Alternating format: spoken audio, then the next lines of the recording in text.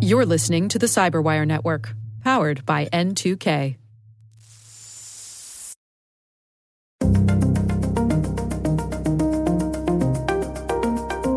If you are the victim of this fraud, it's important that the Department of Labor knows that it wasn't you, because this could impact your ability to get benefits in the future.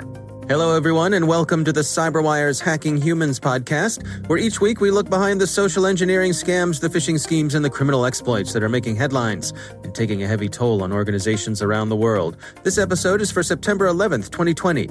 I'm Dave Bittner from the CyberWire, and joining me is Joe Kerrigan from the Johns Hopkins University Information Security Institute. Hello, Joe. Hi, Dave. We got some good stories to share this week, and later in the show, my conversation with Mallory Sofastaii. She's a reporter and anchor at WMAR2, that's a local affiliate here in Baltimore, and she's covering the story of an imposter who stole a Marylander's identity to steal unemployment insurance benefits. It's it's an interesting tale, so stick around for that. All right, Joe, let's kick things off with some stories this week. Why don't you get us started? Dave, I'm going to get started with a story I saw in the weekend edition of the Wall Street Journal a couple weekends ago. And this story is from Ariel Sobar, and it is called The Age-Old Secrets of Modern Scams. And it starts by talking about the Twitter hack and how the prosecutors of this Twitter hack, this is the one where the teenager put out a bunch of Bitcoin scam tweets from people like Jeff Bezos, Barack Obama, Elon Musk. The prosecutors called him a mastermind of a, quote, massive fraud designed to steal money from regular Americans. I don't know how many regular Americans own Bitcoin. I'm not diminishing what this kid did. What he did was remarkably dangerous. And had it not been some kid looking for some Bitcoin, this could have been very damaging. But he got away with $118,000 after taking control of multiple accounts. Now, that seems like a lot of money, right? Yeah. $118,000. But if you compare that to a YouTube scam back in June, where somebody impersonating Elon Musk may have gotten as much as $464,000 just by impersonating Elon Musk, not actually hacking into his account, right? There was no hacking involved. This was just, we're going to put up this YouTube video. They actually live streamed a video they had probably done before, and they got $464,000, almost $500,000, compared to the Twitter guy who got $118,000 after actually socially engineering his way into Twitter, getting by multi-factor authentication by doing a SIM swap attack. And these guys don't even do any of that, and they make 4 times what he makes. So okay. The ability to make a scam work, the article says, depends less on your technical skills and more on your ability to tell a convincing story. So the Twitter scam was not well thought out. I mean, the attack to get inside was well thought out. But once he was inside, what did he do? He just copy and pasted the same tweet to a bunch of different accounts. That is a typical Bitcoin scam. Every one of those tweets sounded scammy, right? But the YouTube scam back in June used SpaceX branding, and it timed the broadcast with the launch of the Crew Dragon Falcon 9. The video was live streamed, and the Bitcoin addresses for the scam contained the words Musk and space. Now, I don't know how many Bitcoin addresses these guys had to generate before they got a Bitcoin address that contained the word Musk and space. The article has them quoted with a capital M, lowercase USK. The point is that this sounds much more like something Elon Musk would do, right? This is what, hey, I want to call attention to everybody. I want everybody to watch my rockets take off. I want everybody to watch me deliver, for the first time in history, a private corporation to deliver human payload to an orbiting space station. That's never happened before. Help me celebrate my success. Right, exactly. This is the kind of thing that he's known for doing. He does crazy things, particularly to promote his stuff. So that's what this story is about. And that makes it much more believable. And once it's more believable, it becomes more successful. And it's demonstrated in the dollar amount that these people made. Now, these are nothing new, these kind of scams. It really depends on your ability to tell the story. This goes back a long time. This is nothing new. In fact, the Wall Street Journal article talks about a manuscript in the Middle Ages that was claimed to have been written by the 4th century Roman Emperor Constantine. And it wasn't discovered until the 15th century by an Italian scholar that it was a forgery. And it was rife with, quote, contradictions, impossibilities, stupidities, barbarisms, and absurdities. Then, in April of 1983, the German magazine Stern started publishing what they believe were a cache of Hitler's lost diaries, 60 volumes in total. They paid $4 million for these. Wow. And after publishing, within days, German authorities announced they were fakes. Man. I mean, if you work at Stern, if you're the guy at Stern that paid $4 million for fake diaries. Yeah, I probably tipped him off when Hitler was saying what a big fan he was of the Beatles. Right. That should have been your first clue. Yeah, well, you know. This is even going on now, and it doesn't happen to just regular people. There's a professor at the Harvard School of Divinity named Karen King who announced a discovery of the gospel of Jesus' wife. Right? It turns out that this was also forged by using an old piece of papyrus and making some soot ink, which is apparently very easy to do. So the person who presented this to Dr. King realized that this was something that was in Dr. King's wheelhouse and presented her with a story that matched her beliefs. And Dr. King acknowledged that she'd been duped 4 years after publishing this. So we shouldn't mock people for falling victim to these. Everybody falls victim to these, including this Harvard professor. And we've had stories of other Harvard professors who have fallen for similar things and lost personal fortunes. And it happens to everybody. Anybody can fall for it. Right. It depends. All you need to do is have that right trigger that clicks something off in your mind. And that's why these scams start with such a broad net. They're trying to go after a bunch of different people. And it's almost like sales, right? It's almost like the cold calling organization for Salesforce. You have to find the right person who you can tell has been activated by what you say. Right. Yeah, I mean, I think the story element is so key here. I mean, you know, how I think about everything like timeshares. You know, they sit you down in a room and they tell you a story about how you're going to, you know, you're going to love having this vacation home and it's going to be the best thing ever. And which sure sounds good when you're there in the room. You and I are around the same age. We grew up watching that show In Search Of. Remember that one? Yes, hosted by Leonard Nimoy.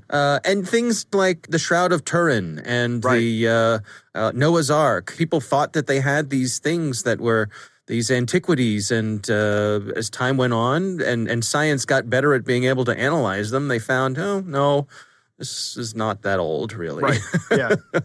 But the stories are so compelling, and that's what makes it fun. Exactly. If you go back through Hacking Humans, there's the story of the guy who sold the Eiffel Tower like 5 or 6 times, right? Right. You don't just stand outside the Eiffel Tower going, hey, you want to buy the tower? No. Right. Sign here. He comes up with this whole story and he tells everybody to keep it quiet because it's a secret, but they're actually going to tear the tower down and they're going to sell it for scrap. Who wants to buy the scrap metal? The story is the scam. The story is what gets people hooked and gets people in. Yeah. All right. Well, that's interesting. Interesting story. My story this week has a bit of storytelling in it as well, or influence anyway. This is a release from the Oklahoma City Police Department. And this is a very clever theft. A man walked into a convenience store and he convinced the store clerk that he was there to take over her shift. Brilliant. Yeah. He had a shirt on that had the store's logo on it, and he convinced her, go home early. You're going to get paid, but I'm here to take over your shift. So she leaves. He continues to run the store for a little while. He operates the register, checks people out, makes everything seem normal. Then eventually he locks the door, steals all the money. They said he also stole all the cigars and lottery tickets. So there's that. And then he fled the business. The Oklahoma City police have a description of the car he was driving. There are a couple photos of him from the security cameras. So what strikes me about this is just how bold and brash this is. And that this guy has to be cool as a cucumber, right? Right. Yeah. I mean, he has to go in there and talk his way into getting behind the cash register. I know people I work with, right. And geez, I mean, I guess he was very convincing. I guess maybe in this store there's a high turnover, or maybe you don't know everybody you work with because you work different shifts. Yeah. But I mean, you'd think the person would say, well, let me call a manager or let me call my boss. There aren't a whole lot of details here of exactly what he did to convince the other clerk to take off. This gentleman certainly must have the gift of the gab to be able to, to do this. He talked his way into owning a convenience store, essentially. Right, right, exactly. He could have emptied everything out of there. They're lucky he only went with the cigars, the lottery tickets, and the money. Right. You pull up a U-Haul and just clean the place out. Yeah. Yeah. So that was my story this week. It just struck me as being just so bold and brash. Man, what? Yeah. Why didn't he pull up a U-Haul? Why didn't he have somebody on call with the U-Haul to just empty that store out? And then when somebody came in and said, "What's going on?" I go, "Oh, we're getting ready to remodel." Right. Right. Because I've been in stores that are getting cleaned out and they tell me they're getting ready to remodel, and I believe them, right? Yeah. If there's a guy behind the counter wearing a shirt with the logo on it, I would absolutely believe him. I wouldn't even think twice about that. Yeah. Yeah, exactly. And I mean, that's the thing. Like, there had to be a certain amount of forethought and planning that went into this because he had the shirt with the logo on it. So it wasn't a spur of the moment thing where he thought, "Oh, let me see if I can pull this off." No, he put some planning into it. Who knows if this is something he's done before. All right. Well, that is my story this week. It's time to move on to our catch of the day. Dave, our catch of the day comes from Find My Scammer on Twitter. It's at Find My Scammer. They received an email from a fake landlord, and they're trying to track him down, but the email is pretty good. Dave, are you going to read this? I most certainly will. Let's see. What would a fake landlord sound like? Maybe it sounds a little something like this. Hello. Thank you for the most eloquent response to my listing. I'm the owner of the apartment you're making inquiry of. Actually, I resided in the apartment with my family before, and presently we had packed due to my transfer from my church where I work, and now situated in Pennsylvania, United States of America. And presently my apartment is still available for rent, and I'm not willing to sell my apartment anymore. It includes the utilities such as dishwasher, fridge, stove, assigned secure parking, fitness facilities, microwave, washer, dryer, cable satellite, internet connectivity, storage locker, fireplace, packing.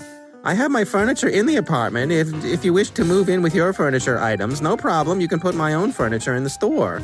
Please, I want you to note that I'm a kind and honest man, and also I spend a lot on my property that I want to give you for rent. I will want you to take absolute care of my apartment, and I want you to treat it as your own. Money is not the most important thing, but I want you to keep it tidy all the time, so I will be glad to see it neat when I come for a checkup. I look forward to hearing from you ASAP, so I have included an application form to fill out below. Fill it out and send it back to me and discuss on how to get the apartment for rent.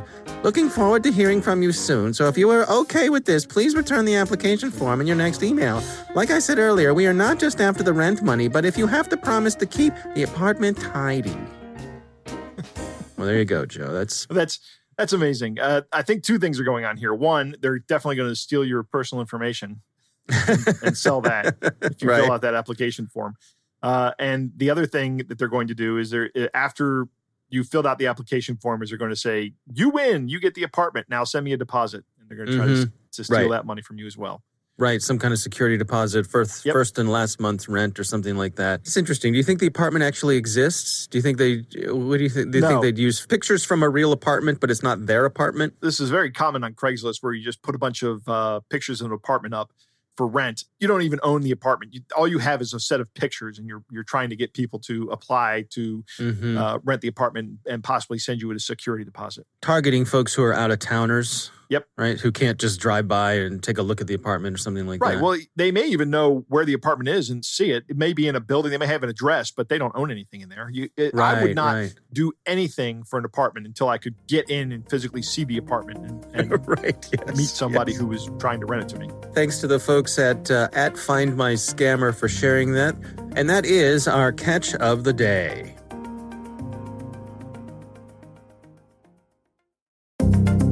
Joe, I recently had the pleasure of speaking with Mallory Sofastaii. She is a reporter and anchor at WMAR2 here in Baltimore. And she recently reported on an imposter who stole a man's identity here in Maryland to steal unemployment insurance benefits. Here's my conversation with Mallory Sofastaii. Well, Michael, it's the name of the man who had his information stolen. He emailed me because he wasn't getting a response back from the unemployment office. And he knew that I was in touch with them, sending claimants information who needed assistance. There was a huge delay in benefits, as I'm sure you're aware. So he emailed me seeing if there was anything I could do to help him get the attention of the Division of Unemployment Insurance to let them know that someone was claiming benefits under his name. Well, let's go through some more of the story together. I mean, what's the background here? Obviously, unemployment has sort of been crushed under the weight of the demand from the COVID pandemic, yes? Absolutely. In Maryland, on average, they were getting, I believe it was around 2,000 claims a week, and then it skyrocketed. You saw one week it was over 100,000. So in order to keep up with this demand and to have to vet all these claimants and make sure they are who they say they are and that their work history is in line, it's a lot to ask. So yes, they have been crushed by the overwhelming number of claimants and also implementing these new programs under the CARES Act for people who didn't typically receive benefits. So you have the self-employed, the independent contractors, the gig workers. The CARES Act basically said these people now qualify for benefits, and states had to implement these programs in order to deliver these benefits while also vetting them. And it makes it a little bit more difficult when you have someone who's self-employed. How exactly do you verify with their employer that, their work history is correct and that they've been at that position for, X amount of years or days? So it adds this extra level that made it more challenging for states to verify and made fraud more rampant. And I suppose also it's a bit of a double whammy because you've got the state employees who are also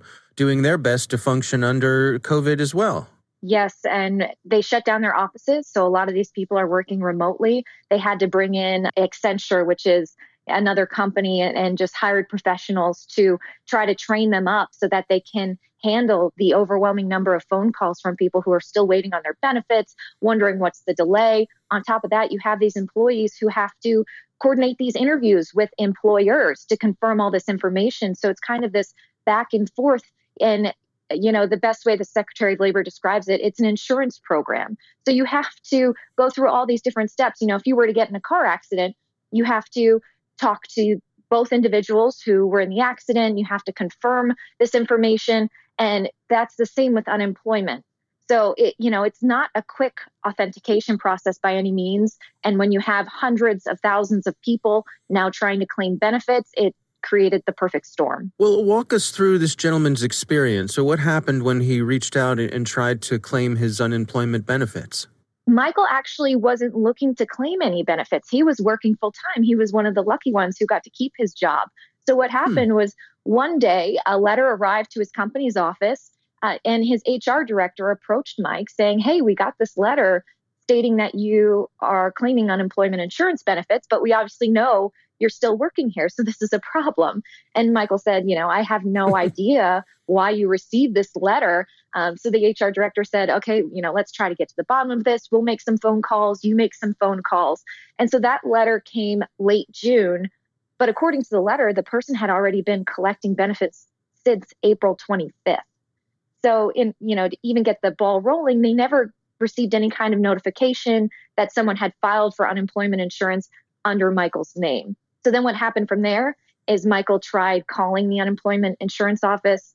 He couldn't get through because the phone lines are overwhelmed. They hadn't yet implemented this callback system, which still is having its issues. He emailed, didn't receive any kind of response. Same thing happened with his company. They also tried notifying the Division of Unemployment Insurance and also experienced difficulty getting through. So Michael is actually an IT professional. What he did was he was so frustrated. He sees these stories of these people who desperately need these benefits. And then to see this imposter, receiving benefits over these other people who really need it just made him so angry. So what he did is he went onto the Beacon system, which is what it's called in Maryland, and he was able to log in using his own information. The only thing he didn't have was the user ID, but he could say, "I don't know my user ID," and they spit it right out to him. So he logged on and he saw that, there was a Florida address, which wasn't his. There was a Gmail account on there that wasn't his. He said the only thing on there was his old property address from 1995. He has no idea how that information got on there. And as I mentioned, Michael being in the IT profession, he's not surprised that someone was able to get his personal information. He knows that a lot of this has leaked out through major data breaches through Equifax or Target, some of those huge ones. And then that information goes on the dark web and people could potentially purchase it there and use it for anything they like, which in this case, he believes is what happened. He has no idea how this person got his information, but that's what he assumes. So once he was able to log on there, did he have any ability to shut it down or make any changes? He cannot shut it down. There's not that option in the system. So what he did was in order to get unemployment insurance benefits, you have to file a weekly claim certification saying that, you weren't unemployed, you were searching for work, you didn't get paid anything. So what he did was he filled it all out like it was him. So he said, I worked every day this week, I was paid, I have a full-time job. And then there's an option to upload different documents like a W-2 form. So he uploaded a Word document stating, this account has been hacked. This does not belong to me. It belongs to someone else. Please shut it down. Please contact me, hoping that this would halt the benefits and then also get someone's attention to contact him so they can figure out what's been going on and shut down the benefits to this imposter. So at what point does he decide that it's in his best interest to reach out and contact you and your team there at WMAR? He said it had been about a week and a half. He still hadn't received a response. He was concerned that this person was still receiving money. He estimates that person had collected already around $3,200, and he didn't want them receiving a penny more. So then he emailed me, and since I have been in regular contact with the Department of Labor, I immediately brought this to their attention. They got in touch with Michael, and they were able to work it out quickly. And then after that, it was about 2 weeks after our report, Maryland's governor held this news conference announcing that within the state's unemployment system, they've uncovered this massive fraud scheme. And we know that Michael was potentially part of that. Now, what about the perpetrator here? Is there any hope of trying to track that person down? The Department of Labor wouldn't give us any specifics on that. All Michael had was an address. He didn't know, if that was just a shell or if that was the actual person. Could this person have even been overseas? He has no idea. So all of this entire investigation now is being handled by the Office of the Inspector General for the Department of Labor. And they are very tight-lipped. They will not say, where they are in their investigation, if they have found these culprits, if it's, a ring of people involved, or if it's just, one-offs here and there. So we don't exactly know, if that person will be punished or have to pay it back. But if you are the victim of this fraud, it's important that the Department of Labor knows that it wasn't you, because this could impact your ability to get benefits in the future. Yeah, that was going to be my next question. I mean, what does this mean for Michael or someone else who's in his shoes? How would this affect them going forward? So Michael made sure that when he was going back and forth with the Department of Labor, letting them know this wasn't him claiming benefits, he wasn't perpetrating fraud, which does have a penalty. I'm not exactly sure what it is. I believe it's a year suspension of benefits, but he received a letter from the Department of Labor stating exactly that we know you were the victim of fraud and that this wasn't you who was trying to fraudulently claim benefits. So that should he need unemployment in the future, he has this letter he can show proving that, it wasn't him maliciously trying to game the system. Yeah, I mean, it's interesting to me that, you have someone here like Michael who has the resources, who has the time, who has the knowledge and has the desire to try to do the right thing here, to sort of track this down and be, a good citizen. But not everyone has the ability to do that or the capabilities to do that. Do you have any sense for how widespread this has been? This is happening in a number of states. Illinois recently said 120,000 fraudulent claims. We're seeing it in California, in Florida. The U.S. Department of Labor has put out these warnings saying, we know that fraud is happening. We are trying to get a handle on it. Now that Maryland had that news conference and exposed this scheme, they did create an email address that hopefully they check more frequently for people who believe they are the victims of fraud or know about fraud to email them. And they have a certain group who then will, get back to the claimant as soon as possible. But one of the unintended consequences of exposing this fraud is that a number of legitimate claimants have had their benefits turned off because now they're trying to work through and make sure that you are who you say you are, that you do deserve these benefits. And so for many people, they saw this happen over the weekend of July 4th, where I believe it was Sagitech, the vendor who created the Beacon website. They put out a news release saying that they turned off all out-of-state benefits except for, I believe it was DC, Maryland, and Pennsylvania. But for any out-of-state claimant, college students or someone else who may be working in Maryland but moved home with family in a different state because, they can't afford retirees in Florida, rent. maybe. Exactly, retirees. So Sagitech said that in order to stop this fraud scheme, what they had to do was shut down their benefits. And now you have this group within Maryland Department of Labor having to manually go through each one of these claimants' information to verify them in order to reinstate their benefits. But I'm still receiving emails every day from people who haven't received their benefits in weeks. They state that, they had been receiving them for a month or a few weeks before and that, they are legitimate and now they don't have this money. But it's, it's kind of what do you do? The state doesn't want to give away this money to someone who doesn't deserve it, but then you have these people who really need it and aren't getting it right now. Do you have any recommendations for folks out there who want to check to make sure that they're not falling victim to this? Is there any sort of regular vigilance that people should be taking part in their day-to-day practices? Absolutely. Keep a close eye on your bank account, your credit card statements. Make sure there isn't any irregular activity there. Your credit reports, pull those regularly. I believe right now, because of the pandemic, you could pull those for free. You could go to freecreditreport.com and look for any suspicious accounts that don't belong to you. And that's exactly what Michael had to do as well, because he was the victim of identity theft. You might want to put a freeze on your credit if you do suspect something's up. You want to take whatever step you can in order to protect your identity because, as I said, Michael being an IT professional, he said he doesn't know how much information this person has on him. Is it just the basic personal information and his social security number? Or, his words, am I going to wake up tomorrow and see that my bank account is empty? All right, Joe, what do you think? A good interview, Dave, and thank you to Mallory for making this public. One of the biggest things I take away here is the difficulty in getting in contact with somebody at the Maryland Department of Labor or the unemployment office here. My son had to apply for unemployment during this pandemic. He's still not working, and he could not get a hold of anybody despite trying to. He experienced that huge delay that they were talking about early on in the interview. And part of the reason for this, and I can't say I don't understand why this happened, when you're talking about a 50-fold increase in workload, that's just something you can't really plan for, right? That is a Herculean task on the Department of Labor here.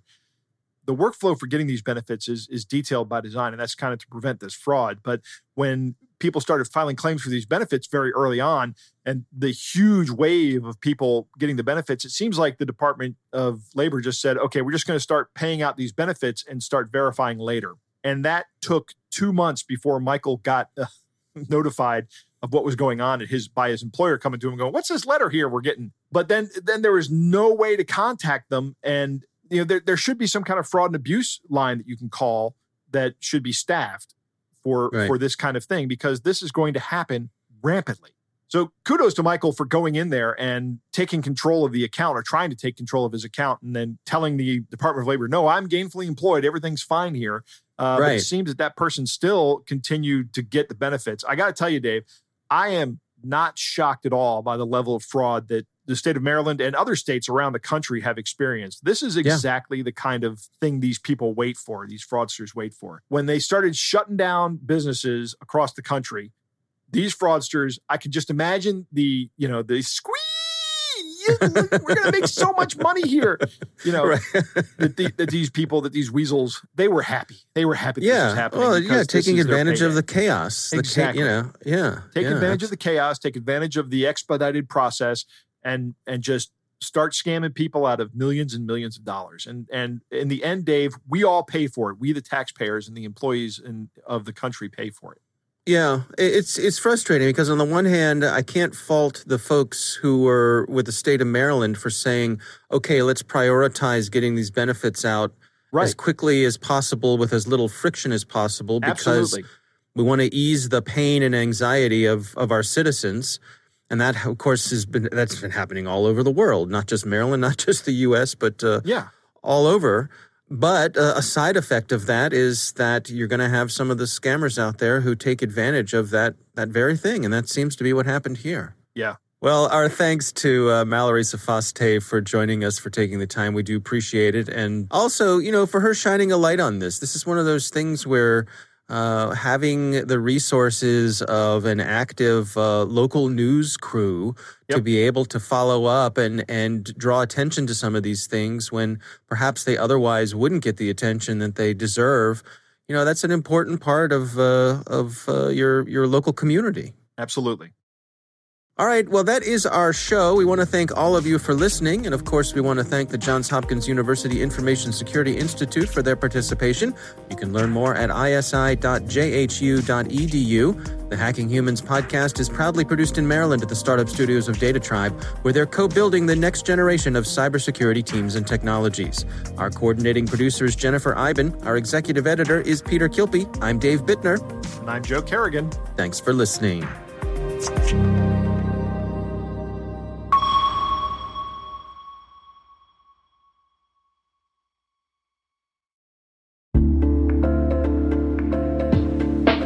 Hey all, Rick here. At N2K CyberWire, we're dedicated to continuously improving the quality of the news and commentary on our network. That's why we're inviting you to participate in our 2024 audience survey. It only takes a few minutes, and your feedback is invaluable. Plus, you'll have the chance to win a $100 Amazon gift card as a thank you for your time. Head on over to cyberwire.com/survey. That's cyberwire.com/survey to share your feedback now.